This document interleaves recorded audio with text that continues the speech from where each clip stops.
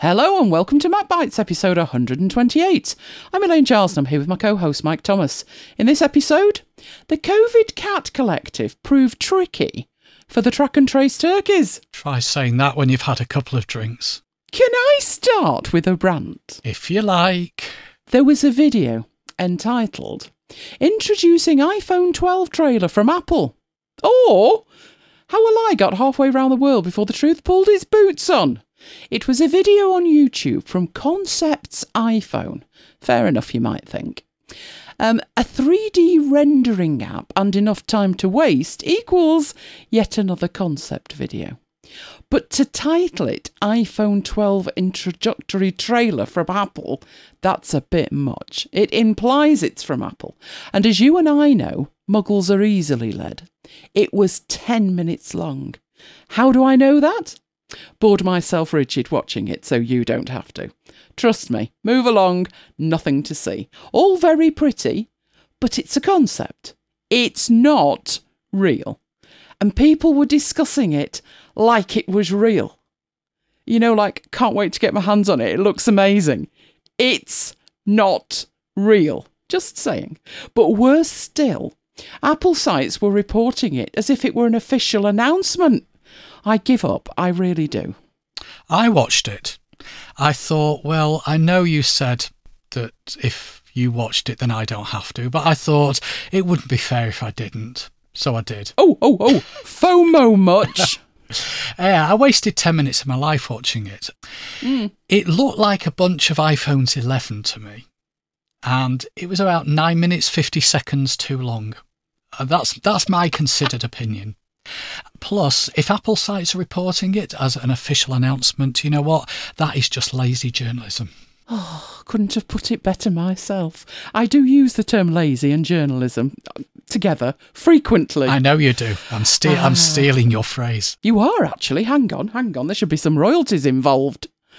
Now, following on from last week's state-sponsored stalking, I said no good would come of it, and it didn't. They'd set tracking centres up. I'd ask why they're not working from home, but I digress. I'll admit they've come up with a genius way to increase their success rate. Tracking outbreaks in the contact tracking centre. Yes, there was an outbreak in the centre. Filed under, you couldn't make this stuff up. After weeks of not being able to find their own illuminated backside with a sat-nav, they've resorted to tracking and tracing each other. No reports on whether this is proving to be more fruitful than tracking and tracing the rest of us, all of which pales into insignificance when compared to the other news announced.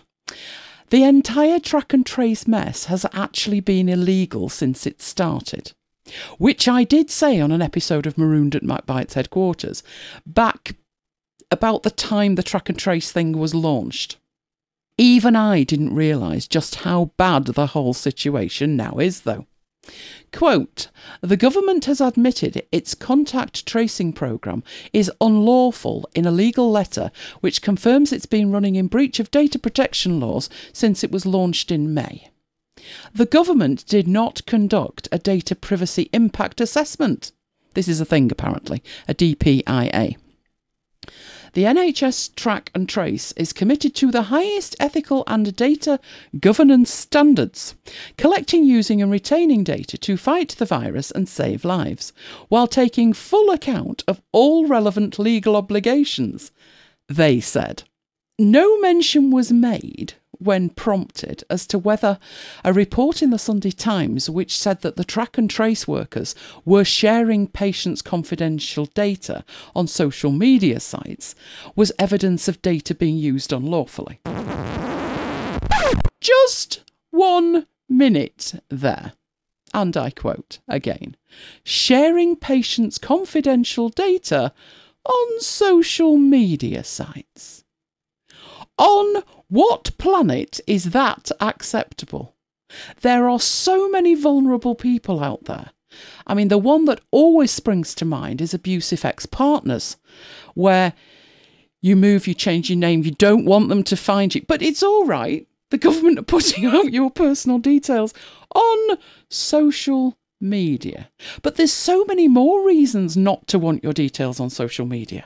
Internal communications state that this social media sharing shouldn't be done. Patient identifiable information must never be posted on social media, they said. Too late once it's been done though, isn't it? But fear not, they have a solution. Any examples which come to light will be dealt with through the appropriate employment processes. Too late by then, you muppets! But there was Jim Killock. Have you ever heard of this organisation? Org. No, never. O-R-G. Never. Org. No, me neither. But Jim Killock, who is the executive director of Org, it's a dodgy name that, described the government as reckless in ignoring a vital and legally required safety step. A crucial element in the fight against the pandemic is mutual trust. Sorry, the laughing's me. Between the public and the government, which is undermined by their operating the programme without basic privacy safeguards. The Information Commissioner's Office and Parliament must ensure that Test and Trace is operating safely and lawfully, he said. As we have already seen individual contractors sharing patient data on social media platforms, emergency remedial steps will need to be taken, he added. Really? Sacking people who do that isn't enough. Public flogging isn't enough in my mind. There are just no words. And as if all of that wasn't bad enough, we now have news of the first cat infected in the UK. So if you see any social media posts asking Tiddles to get in touch with the Track and Trace Muppets, you now know why. But if they can't find a human with an address, a phone number, a national insurance number, a birth certificate, a driving licence, a passport, and an NHS record, I don't rate their chances with a collective of COVID-infected cats. Meow. Do you know what might work? What? Oh, I've had a genius idea. Go on. Putting the collective of COVID-infected cats in charge of the track and trace. That would work. Cheaper. And bound to be more effective, because honestly, it couldn't be worse. It's a bit of a rant week, isn't it? Definitely. Oh, talking of which, you'll notice this show, week after the last one. Something's clearly happened at MacBite's headquarters, hasn't it? In the productivity department. Either that or getting no sleep at all.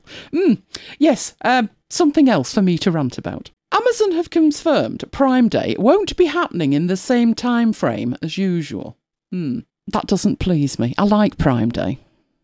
We need a bigger porch on Prime Day, don't we? We do. I've got pictures of last Prime Day. Oh, it was stacked to the light in the porch. I didn't realise that was Prime Day. I just thought that was a normal delivery day. You carry on thinking that. That saves me a lot of explanation. Meow again. You haven't got COVID, have you? You do know why that was the only cat that they've said had COVID in the UK? No, go on. They're not testing cats and dogs. Just saying. But if they were, how many would be infected? I'd be fabulous at this track and trace. Oh, absolutely fabulous. Anyway, I digress. I'm talking about Prime Day because I'm very upset. I like Prime Day. I guess it's more of an acknowledgement of the impact of COVID-19 than Apple demonstrated back in March when they released 2 new iPad Pros with no regard whatsoever to the world situation. Do you remember I said it felt really icky? I do.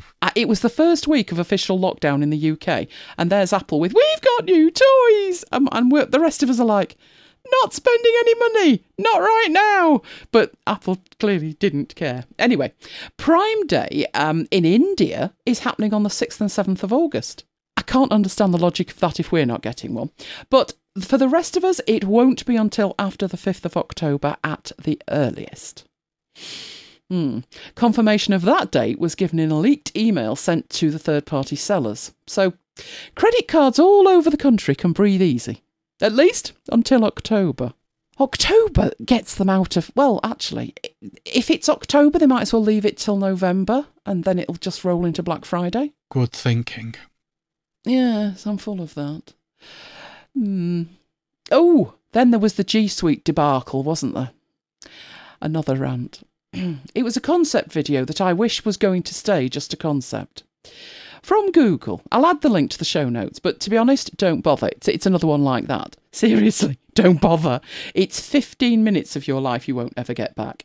It's a load of waffle about being productive when working remotely. Yes, like I've done since 1994. Google have finally caught on, and I quote, "With an accelerated shift to remote working brought on by COVID-19, it's clearer than ever that an organisation's success relies on its people and how they work." Blah, blah, blah. And so it went on for 15 minutes. But there is a little tiny bit in it that actually gives you an idea of what changes they are making. But it's just so sickly. I won't quote the rest of it, but oh dear, dear, dear, dear. Now, just like Apple finally adding the ability to present to a window, we'll ignore for the moment how dire the implementation of that actually was. But just like Apple, Google are beginning to twig that not everyone works the way Google think they do. Sadly, their response has been to roll out their vision for your future workspace. Nobody asked me. Did anybody ask you? Nobody asked me. So basically, they're just guessing. Believe you me, this is one unholy mess. Let me summarise for you. 5 Google apps shoehorned into Gmail. Now, they've added a bar at the lower edge of the window that takes up far too much space for the features that I will never use, all of which have their own apps. Do you remember when they had one app and then they split it and they said that was the best way to work?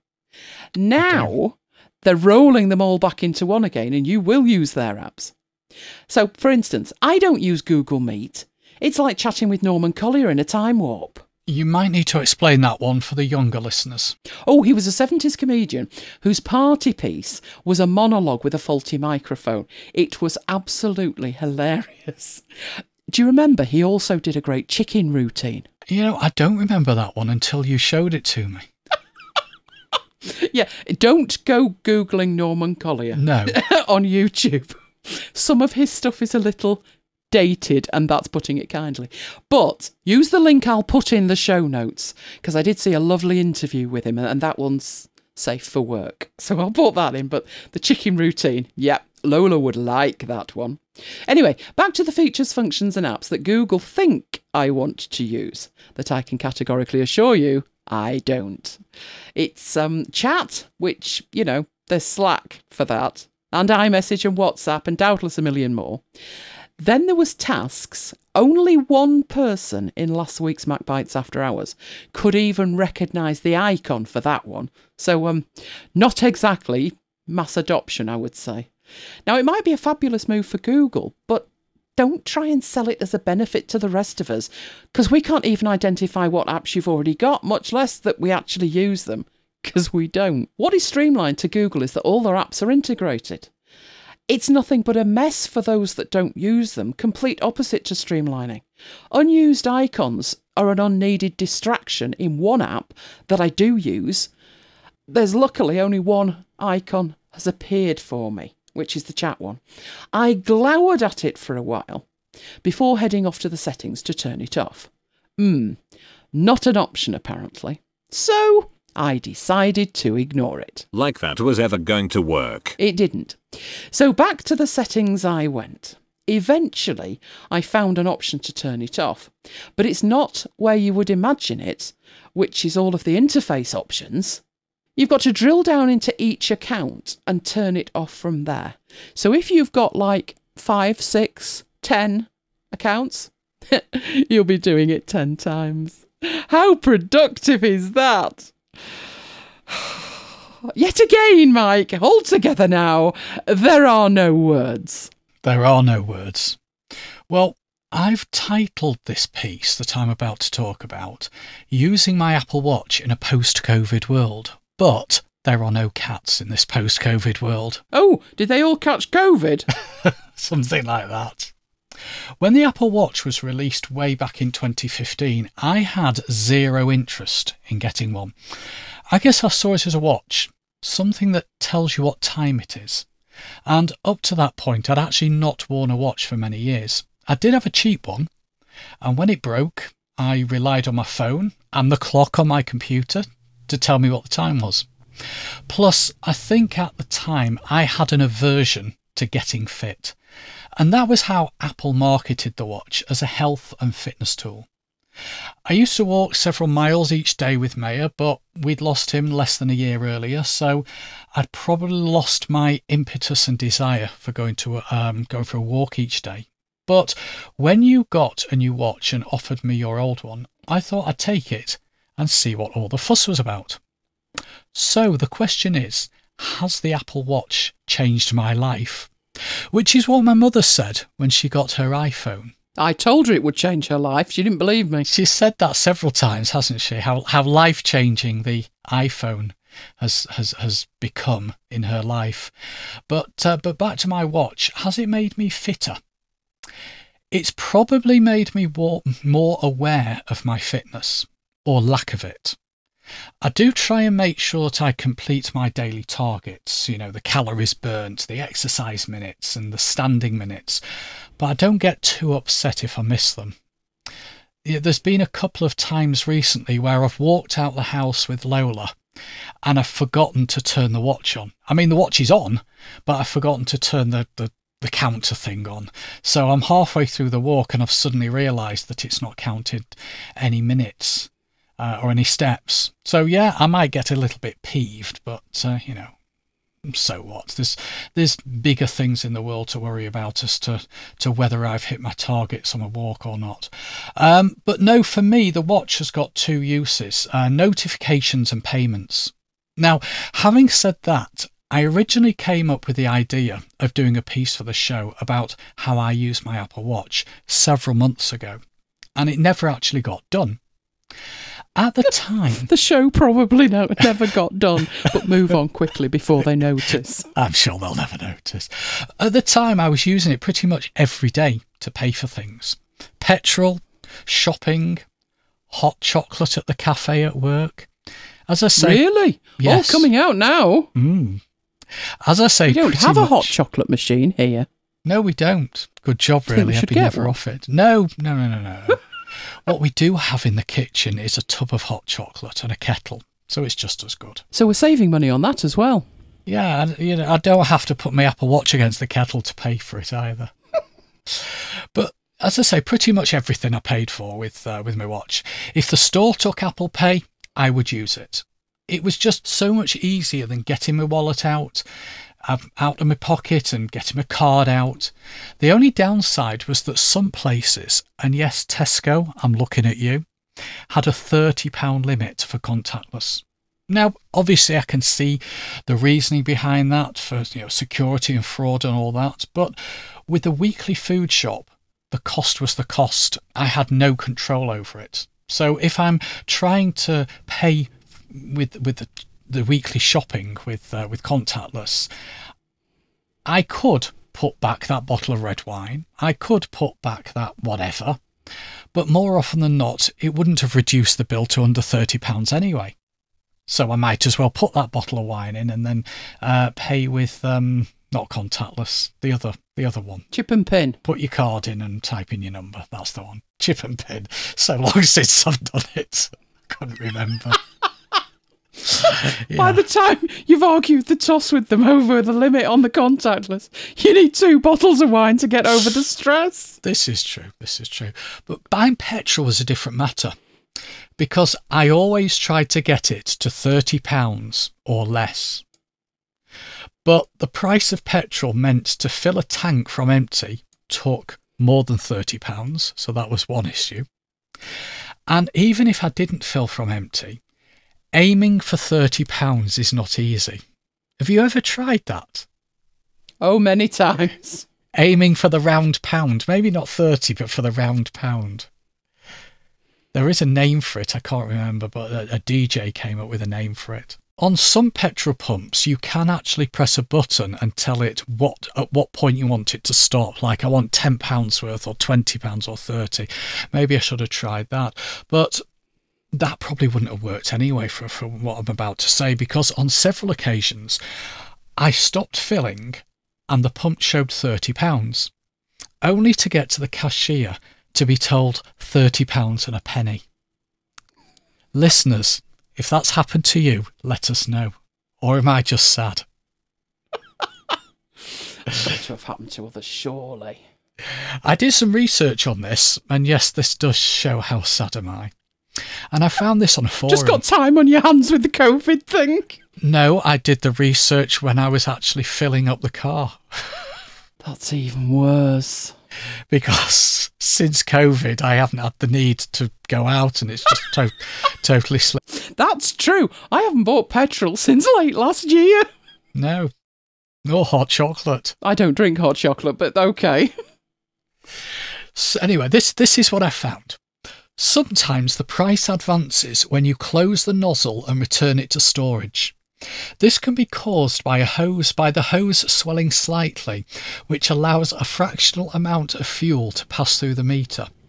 Because of the high price in petrol, only a very small amount of fuel is needed for the price display to change by 1 penny. Therefore, this problem is much more prevalent now than it used to be. You thought this was a tech podcast, but we also provide useful public information. That's tech related. It is, If you isn't it? stop pressing the trigger, it should stop. I know that. Although I am sat here pondering now a potential title for the show, but I should probably leave it alone. Swelling hoses. No, walk away, girl, walk away. I waited for you to interject when I talked about hoses swelling. Walk away. No, It's I was right. being very good. Walk away. Can you tell I've had no sleep? Yes. No, it's all right. This natural exuberance is my normal state. This is kind of turning into a Matt Bites meets Marooned, isn't it? Carry on, I'll behave from now on. I'll Right. go and read a book or something while you finish.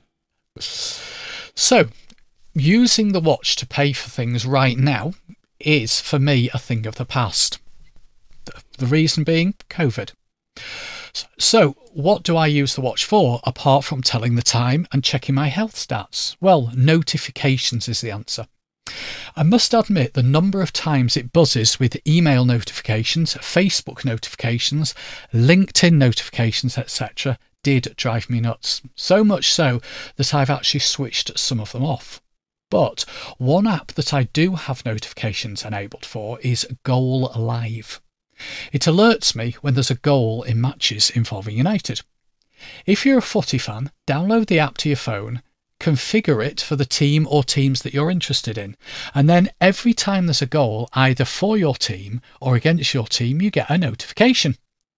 Which sounds great, but because I watch many of the games on my iPhone via Sky Sports, it has a delay of about 30 seconds on the feed. When there's a goal, the watch buzzes, and 30 seconds later, I see the goal being scored. So, what do I do when the watch buzzes and I'm watching the game?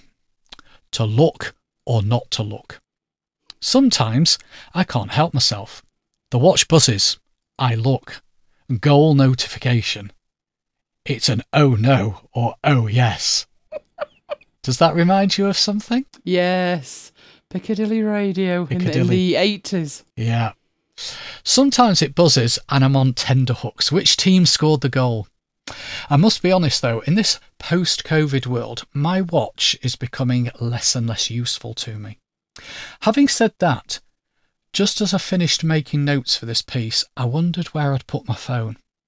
And yes, that's what makes the watch worthwhile, the Find My Phone feature. Like mother, like son, I'm always putting my phone down and forgetting where I put it. Age is a terrible thing. So if you have an Apple Watch, what do you use it for? Write in, let us know. You know when you mentioned how the notifications were annoying you? Yes. Not half as much as your notifications annoy me.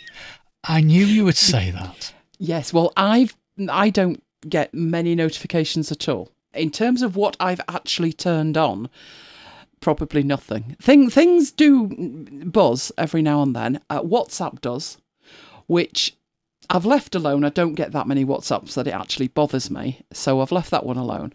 The one that drives me insane is the news app, because I never asked for them to be turned on. And I know I could turn them off, but you know when something's that bad that you're mesmerised by it? Yes. It's not that the Apple notifications themselves are bad. It's the fact of the stories that they think I'll be interested in. They just go from the sublime to the ridiculous. So I thought, I'll turn this off. And then another one came in, and I decided what I would do for like a month was take screenshots of everything they thought was worth bothering me with. Because it's Apple that are saying, we've got all these features so you can be productive. But I certainly didn't turn those notifications on. That's the default. The stories are just horrendous or wholly inappropriate, which I would have thought Apple would know, that they would know enough about you. Like Facebook knows everything about you. Oh, yes. I would have thought Apple knew enough not to tell me about certain things. But I'll put them all together after a month and we'll see how bad they all are, because it drives me mad. I was getting news notifications, but they seem to have stopped, which is good news. I don't remember turning them off, but maybe I did. Maybe they profiled you and think you're not interested in anything. I wish they'd profile me that way. But anyway, you've had a technical challenge, haven't you? I did have a technical challenge, yes. Delivering iPad training. In theory, it should be simple. In practice, well, that's a different story. A few years ago, we were asked to add iPad training to our catalogue of courses at work. And at the time, I was the only one in the team with any experience of using an iPad in anger, so it fell at my door, and I scheduled a couple of 1-hour sessions each month. Whilst doing my prep, I hit a technical issue. When I was in the office, I connected the laptop and the iPad to the network. I turned the screen mirroring on the iPad, and the iPad could see the laptop, but the mirroring wouldn't work. It turns out that AirServer needs certain ports open on the network. So I put in a request to have these ports opened, and that was rejected, not surprisingly, on security grounds. So I delivered the training from home, where there are no network restrictions, because I have a very good network manager, don't I? Excellent. But rather than use my work laptop, I decided to use my own iMac. Now, why would I use my own kit to deliver training for work? Well, I guess it was familiarity. I knew from a technical perspective that it worked. At the time, we were running the training using Skype for Business. So all I did was install that on my iMac so I could share my screen, and away we went. Everything was hunky-dory, everything worked. I've done quite a lot of iPad training actually in the last couple of months. iPads were given out to quite a few employees so that they could work from home during lockdown. And a couple of weeks ago, I responded as well to a post on Workplace, which is our company's internal social network, from someone in Australia where about 150 people wanted some iPad training. Now, as you know, at MacBytes headquarters, we have an office and a studio. And normally we both work in the office, but once I'd started working from home longer term during COVID, we made space in the studio for me to work in there during the day. Not that we don't get on and can't work in the same room, but there's only so many times that you can listen to me training Nucleus, isn't there? Oh, yes. More than once is more than enough. For anyone who doesn't know what Nucleus is, it's our company's internal intranet system. And I teach people how to create and edit content. And I've been doing it for about 5 years. But like you say, once is enough. Because my iMac is in the office and not in the studio, rather than disturb you, I decided that I would deliver the training from the studio, as I've been doing since lockdown, as I say, but using my work laptop and my work iPad. Plus, because we're now using Teams instead of Skype, I'd have to have installed Teams on my iMac, and the Teams client for the Mac isn't as good as the Teams client for Windows. Yes, I know that we've got an iMac in the studio, but I didn't want to install Teams on it in case it broke something. So, with the iPad and the laptop connected to our network, everything should have just worked. Yeah, famous last words. Oh, yes. I couldn't get the iPad to mirror to the laptop using AirServer. I'd actually never tried it before, so it wasn't a case of it was working and now it isn't. As I said, I'd always used my iMac to deliver the training from. At this point, I wasn't actually delivering the training, you'll be glad to know. I was testing to see if it worked. Because obviously, if I'm trying to deliver the training and I can't get the iPad to see the laptop, it's a bit late at that point. So I was in testing phase. So I posted to Workplace and received a response from someone that it was probably down to port blocking on the firewall on the laptop. So I'd got round the port blocking physically by delivering the training from home. This now was port blocking on the firewall on the laptop itself. They're just determined, aren't they, to stop me doing my job? They seem to be. Yeah. So I tried another method. I joined the Teams meeting from my iPad and shared my entire desktop. To do this, what you do, you enable the iPad screen recorder in Control Center. And then when you tap Share Screen in Teams, the record button pops up and tapping it starts screen sharing. It doesn't actually create a screen recording, one that ends up in your camera roll. The recorder is simply the technical mechanism used for sharing the screen. The problem with joining the Teams meeting from the iPad is that, unlike the desktop version of Teams, the chat and participants list aren't integrated on the main screen. So you're continually switching between the content that you want to share, which in my case was my entire iPad screen, and the chat window in Teams. So then I joined the Teams meeting from my laptop as well, which meant that I could see the chat and I could monitor the output from the iPad, which was just as well because there was a delay of several seconds between me tapping on the iPad and it appearing in Teams on my laptop. And that could have been the end of the story, except no annotations. I like to annotate my screen when I'm training. We talked about it a number of times on MacBites After Hours. On Windows, I use an app called Zoomit, and on the Mac, we use Demo Pro. But there's no way to do this on the iPad. The Teams app doesn't include a screen annotation feature, and yes, there are apps that let you annotate, but only within that app. And I needed the annotations to work across apps. It is a bit of a failing, isn't it, that there isn't an app that lets you just annotate on the iPad. But it's impossible anyway, isn't it, because of the sandboxing? Yep. I mean, they've put side by side, but that won't help with that. And there's no way to actually run an app on top of the app you're already running. No. And then they say it's a real computer. No, it's not. Don't get me started. No, don't get me started. No. I even wondered if Teams would allow me to screen share from more than one device at a time, because if it would, I would join the Teams meeting on the iPad and share the iPad screen, and I would join the Teams meeting on the laptop too.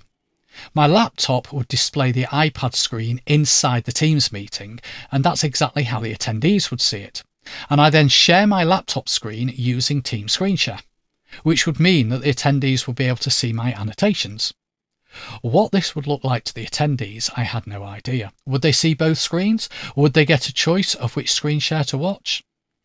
It needed testing, and the result of the testing was that it wouldn't work, because as soon as I started screen share on the laptop, it automatically stopped screen share on the iPad. Teams only allows one device to screen share at a time. So I came up with another idea, using Zoom instead of Teams.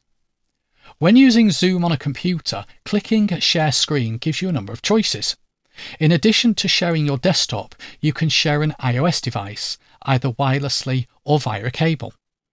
The cable solution only works on a Mac, so forget that one. The wireless solution works as long as the devices are on the same network, which they were, so in theory it should have worked. But it didn't, and it turned out to be the firewall again. So on to plan C. Create a Zoom meeting, log into it on the iPad, share the screen. This works exactly the same way as Teams, using the screen recording button. Log into the same Zoom meeting on the laptop. And at this point, what's being displayed within the Zoom window is the iPad. It's being shared from the iPad. As with Teams, the laptop is acting as an attendee in the Zoom meeting. Zoom does allow more than one person to share their screen at a time. It's a setting that the meeting host can enable in the meeting itself. So, share screen, select desktop, and bingo. But what would the attendee see? Would they see both screens, iPad and laptop? It needed testing, and that's where I hit another roadblock. Participants using the Zoom mobile app can only share if no one else is sharing. So, as soon as I hit share desktop on the laptop, the screen sharing on the iPad stopped. You'll be glad to know that I did find a workable solution. A hybrid solution, or what do you call it, MacGyver. A MacGyvered solution. A MacGyver solution. Held together with duct tape. Using both Teams and Zoom, I created a Zoom meeting, joined the meeting from my iPad, and shared my iPad screen. I also joined the Zoom meeting from my laptop, but I was the only person who joined the Zoom meeting. It was a private meeting set up for screen sharing purposes. I created a Teams meeting and invited the people who needed the training. I shared my laptop screen via Teams, but my laptop screen was displaying the Zoom meeting full screen, which meant that the attendees could see my iPad and I could use annotations. So, yes, a bit convoluted, but I got there in the end. It sounds like every day in my life. No, this is why. I mean, at least Apple have realised at last we need a presenter window option. But as we said, designed by an engineer and built by a monkey looking at it, because it to say it's not all there is an understatement. They need to talk to people like you and I who need to use this stuff. Because when people do what we do, you know how difficult it is. But the end user needs to be totally transparent to the end user. And they're all building their own little itty-bitty solutions that just don't integrate. And I actually said to you, do you know it was easier to share an iPad in 2012 than it seems to be now? Because I've got AirServer like you have, and I've got Reflector, and there's no way I can use them. They are unusable. It just drops the connection. Even when it's plugged in, it drops the connection. You shouldn't really have to involve, because Zoom... Could you get away with a free Zoom account to do that? That depends on the length of the training. You've got a 40-minute limit, haven't you? That's what I was going to say, yeah. If you weren't using Zoom for the meeting itself, so you're going to use Teams for that, or Skype for that, or even reflecting it to YouTube or whatever, yeah? So you're doing that another way. You're basically having to pay for Zoom to create a meeting with yourself just to get the iPad screen shared. Yeah, for the annotations. I would have thought 4 months into COVID, someone, somewhere, would have realised that the half-baked solutions you and I have to work with are ludicrous. Because now they're working from home and things... Jonathan made the point, didn't he, that he'd been doing a meeting with Zoom and the video was a bit blurry? Oh, yeah. Looks like it was recorded in 1953, doesn't it? You look at the recording and you compare it with a local recording and it's nothing short of shocking. Can you get around that? Could you make a local recording, make it good quality? Yes. And Jonathan asked about it and I sat and thought about it and thought, yes, it's possible. How much of your life do you want to spend dedicating to creating that video? It's ridiculous. Yes, it's possible, but the way to do it involved... you'd need a screen recording app, and it wouldn't just be a screen recording app that could record a screen. It would need to have some kind of editor with it. So you're looking at ScreenFlow or Camtasia, for which you're looking at over £100. So somewhere around the £130 to £150 mark minimum. Then I said, but you'd need to have the audio piped into separate tracks. So you're going to need Loopback, Audio Hijack. By the time we'd finished with that, we decided it would be cheaper to buy the bundle. That was $300. Then that's not including all the apps to annotate the screen and all the jiggery pokery you would need to do to get the slides out in a good enough quality to then add to the video to make it 4K. I know because I've done it. It takes time. Do you remember when I said I'll do a simple video to demonstrate something in After Hours? And I thought, what video would be like worth doing? A real video, not one that you've made up, a real one. And I thought, I know, my YouTube channel trailer. Woefully out of date. So I thought, I'll do that. And I thought, it can't take that long because, okay, I'd need to update, particularly the icons were out of date. I'd need to update the icons and things. But this video was 1 minute, 25 seconds long. How long could it take? How long did it take, Mike? A long time. 4 weeks before we'd finished it. Now, admittedly, not working on it every second of every day, but you'd hit a brick wall and think that's not going to work. And then you needed to go back. And all I was trying to do was like get the stuff we're talking about on a video. Another rant from me there. I'm going to hand over to you for your app review, which follows neatly on from Teams and Zooms, doesn't it? Yes, today I'm going to talk about a great app which I'm not going to be using. Yes, another Mike app review with the punchline at the start. Why I'm not going to be using it, I'll explain at the end, so keep listening. The app is called Meeter. It's a free app for macOS that lets you join online meetings with a couple of clicks. The interface is about as simple as it gets, an icon in the menu bar. You click the icon, it displays a list of upcoming virtual events which it pulls in from your calendar. And for each meeting, you see the date and time and title and an icon indicating the type of meeting, so Teams or Skype or Zoom or GoToMeeting, etc. Clicking the item from the list launches the appropriate app or service, so Zoom, Teams or whatever, and you join the meeting.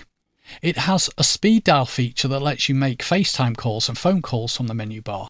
And next to the menu bar icon, there is an indicator telling you how long until your next meeting, although you can hide that via the preferences.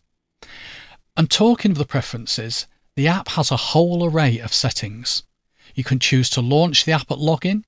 You can choose to display the meeting time in 12 or 24-hour clock format. You can choose how many days worth of meetings to display in the list. You can choose whether to display all the events from your calendars, not just the virtual ones. Although that's probably overkill if, like me, you have a lot of other stuff in your calendar, like pay the credit card bill, or Manchester United v Liverpool, or it's Green Bin Day. If you do choose to display events that are not virtual, when you click on one of these events, it simply opens the built-in calendar app. You can choose which calendars you want it to display events from. So if I do enable the Show All Meetings option, but I don't want it to display the football fixtures or which coloured bin is going this week, I simply untick those calendars. This, of course, assumes that you have the football fixtures or the bins on a separate calendar. And if you listen to Matt Bites episode 117, you'll know all about our calendars. There's an option to display a notification to open the meeting link, but as I'm on permanent DND, I won't be seeing these. Meeter is a free app, as I said. It's available from the Mac App Store and is supported on Catalina and Mojave only. It was actually originally Catalina only, but the developers recently launched a version for Mojave. Although, having said that, there is some functionality that isn't available if you're not on Catalina, most notably the ability to switch to a minimalist user interface. There is a Pro version which you can get for £7.99 via an in-app purchase or by purchasing a Setapp subscription. And this gives you additional features such as choosing which browser to open the calls in, assigning a hotkey for quick navigation, choosing when the meeting notification appears, at the start of the meeting, 1 minute before the meeting time, 2 minutes before or 5 minutes before, and displaying the title of your next meeting in the menu bar. Sounds great, doesn't it? It's a great app, don't get me wrong. So why won't I be using it? Well, I attend most of my work meetings from my work laptop, which is Windows. And most of my other online meetings I attend from the iMac that we have in the studio, which you're logged into. So the events that are listed would be coming from your calendar, not mine. Some of the events are on our shared calendars, so they would be displayed, but some of the events are on my personal calendar, which isn't shared, so wouldn't be accessible on that iMac. It's a great app, as I say. I'll leave it installed on my Mac, but I don't think I get much use out of it. I installed it. I think I had it installed before you, didn't I? I had the same problem with the fact that it was Catalina only. And then when you say there was a different version, it's actually the same version, isn't it? He's just made it work on Mojave. It's really good. I like it. I don't have it running because I don't like too much in my menu bar.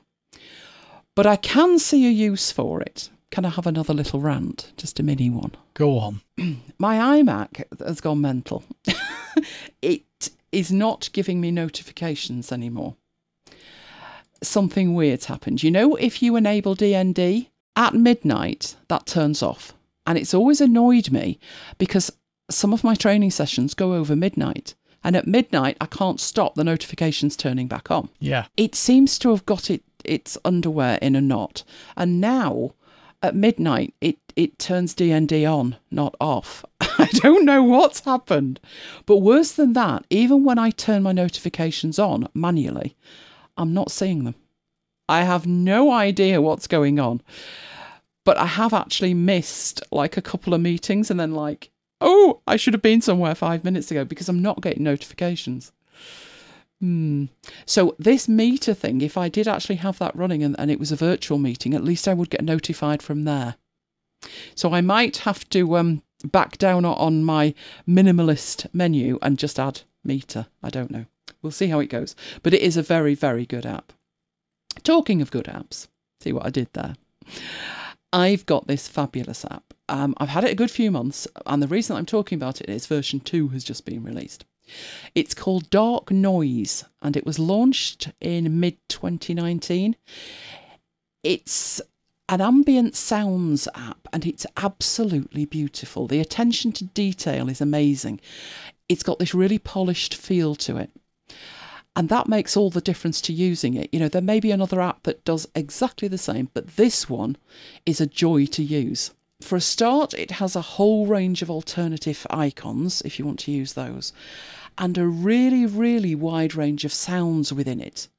So there's white noise, brown noise, pink noise, grey noise, but there's also noises that you would understand if I give you the titles, like a range of coffee shops, weather, appliances. Why anyone would particularly want to listen to a Hoover, I'm not sure, but it's there. Nature sounds, vehicles, fire, and what it calls urban sounds. One of the nice features for me was, instead of just turning this sound on, so like the noise of a coffee shop, if you're working alone at home and you just want some nice ambience, rather than just turn it on and then you turn it off manually, it will play for a fixed amount of time, which works really well in conjunction with a pair of sleeping headphones. Sleeping headphones? Yes, sleeping headphones. Not headphones that are asleep, obviously. They're very tiny headphones, like earbud things, but more importantly, they are comfortable in-ear headphones that actually stay put overnight. They're Bluetooth, but they are on like a cable, which goes behind the back of your neck, and then the earbuds go in your ears. Now, I thought, yeah, then it's never going to work. But it does. They have stayed put overnight. In fact, they were recommended by Tracy during a Mac Bites After Hours. And I was tempted to part with more money for, yes, more headphones. I think I've probably got about 50 pairs of headphones. But I thought I'll try it. And I'm glad I did, because they are absolutely brilliant. And they're perfect for an app like this, because I've said, as well as pressing play and then stop, it will play for a certain amount of time. I have that set to like 7 hours when I go to bed. So these headphones plus the timer, bliss, peace. I love it. Absolutely love it. The one that I listen to is rain. I love rain sounds. Although Jonathan did make a comment about that, which we'll leave alone. Well, version 2 was released a couple of weeks ago. It's a free update for existing users, which is most welcome, a really nice touch. It adds in more sounds. To give you an idea, rain on a tent. Would you be thrilled by rain on a tent, Mike? No, You're not thrilled with rain though, are you? no. No, I love rain. Rain on a tent's quite nice. It's like rain, but it's a bit louder because obviously it's bouncing off a tent. Wind chimes. Now, I can honestly say, no, never, ever. Do you remember that house very close to us that put a wind chime up one summer? I think it was the windiest summer we've ever had. And if I ever hear a wind chime again, it will be way, way too soon. There's windy trees. I don't even think I've heard that one. Seagulls, lake sounds, a ship deck, flags, lullaby. As I've said, I'm not too sure about some of those. You know what I'm like with the dawn chorus? Birdsong before noon should be banned. So seagulls, definitely not. But one of the biggest additions is sound mixing. In version 1, you were limited to a single sound playing at any one time. But in version 2, you can mix the sounds to create custom configurations. That I do like. You can mix more than 2 existing sounds into a single one, and you can customize the levels for each sound involved, which alone would be fantastic. But when you add to that each of your custom sounds can have a custom icon, which can include animated GIFs, it just takes it to another level of beauty. You can also import an image from the camera roll if you want an image or a photograph to represent the sound. Just beautiful. Absolutely beautiful.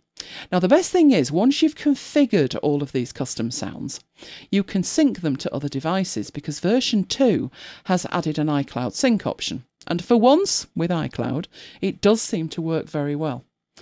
They've also added iPad cursor support. Now, I don't use that personally, but I'm sure if you do, you'll appreciate it. It's called enhanced support as it snaps to interface elements. I've never found that works that well. Have you? You've probably never used it, have you? No, never used it. I had an app a while back. I installed it on the Mac, and basically, wherever your mouse was, when a dialog box was displayed and there was a default button on it, your mouse pointer automatically moved to where the default button was, which caused a couple of problems when you automatically clicked it. But if you like that kind of thing, then you're going to love that. They've also added even more icons to choose from, including some macOS Biggles inspired icons. I'm looking at them and I'm thinking they're not bad, but they're slightly skeuomorphic. I'm wondering if we're going backwards. Do you remember the calendar app and the leather top? Who could forget it? I do hope we're not going back there. It's amazing how quickly you can just think the calendar apps always look like the way it looks now. No, it didn't. It didn't. It is a brilliant app. If you've got any need at all for that kind of ambient sounds, any kinds of sounds or sounds that you can mix and match, I've made one that's absolutely perfect that reminds me of Christmas. I've used the sound of rain and an open fire. Oh, it's fabulous. Close your eyes. Obviously, it's the height of summer here, so the fan's blaring, but I'm seeing Christmas in my mind. The app itself is $5.99 in the iOS App Store. There's no in-app purchases, no subscriptions. You just pay for it and use it, which is how I like apps. It's the old way of doing it that worked. Yeah, it was brilliant. Absolutely brilliant application. Not for Mike, though, is it? Not for me, no. What is it that you listen to then when you want to kind of block the world out? I don't listen to anything. I go to sleep. Head hits the pillow, go to sleep. I'm not talking about at night. I'm talking about in the day. Good question. Some audio books, bit of football, bit of music. I listen to audiobooks, but sometimes you have to concentrate on an audiobook. So I'm very careful when I listen to audiobooks, not when I'm writing something. If I'm just like doing a weekly wrap up or creating like templates for something I'm going to use the next week, then I'll listen to an audiobook. Other than that, I'd probably put a YouTube video on. Again, the topic of that would depend. If it's a learning thing, then I'm going to need to concentrate, then not when I'm doing something else. But this is great to just when you need to concentrate. I find it wonderful. Anyway, Mike doesn't use it, I do use it. You guys let me know, do you use it? Or are you tempted to use it? Let me know. But we move on. MacBites After Hours. Oh yes, another live show on Friday when it's part 3 of the Death and Think series. This time we're looking at using the data we've so carefully captured and organised in the first 2 parts of the series. You can catch up on parts 1 and part 2 on demand. The links are in the show notes. But we are going live at 9 p.m. UK time on Friday with episode 87. Do you know? Be 2 years in the autumn. I know. Rather impressive, isn't it? Yeah. And as if weekly episodes of MacBites After Hours wasn't enough, we're going live every day during lockdown. It started as a 5-part series, but we're now into week 20 and well over 130 shows in. It's an audio show. You can listen at macbites.fm. We have an absolute blast chatting with you all. So do join us for some daily laughter in the midst of these really strange times. But that's it for this episode of MacBites. As always, we would love to hear from you. So send your questions, comments and queries by email to thecrew@macbites.co.uk. Or there is the contact form on the website. You can follow us on Twitter at twitter.com/MacBites. You can follow me personally on Twitter at twitter.com/Elaine Giles. You can follow me at twitter.com/ThomasMike. And you can follow me at twitter.com/MacBitesSiri. So until next time, this has been Elaine and Mike bringing you MacBites. Goodbye. Goodbye and see you next time. You're looking rather smug. Am I? Smug is your default look, but today you look more smug than usual. I'm on fire. That's not usually a good thing. I mean figuratively. What have you done then? I have outsourced that little job from last week. The hand washing thing, you mean? Indeed I do. How did you manage that when we're in lockdown at MacBites headquarters? You didn't breach our bubble, did you? Of course I didn't. It's bad enough living with these two without bringing in strangers. So how did you outsource it then? I know people who know people. I know you've been up to mischief. Spill, right now. All right, calm down woman. Brace yourself now. Alexa, sing for 20 seconds. Okay, here we go. Wash your hands, everybody. Everybody, wash your hands. So here's a song, sing along. Tell germs nope, grab the soap. Make soap bubbles on the double. Halfway there, give a mean stare to all the germs. Make them squirm, say goodbye, don't be shy. Rub a dub, give a good scrub. Suds aplenty, now you're at 20. Sometimes there are just no words. For my genius you mean? No, just no words.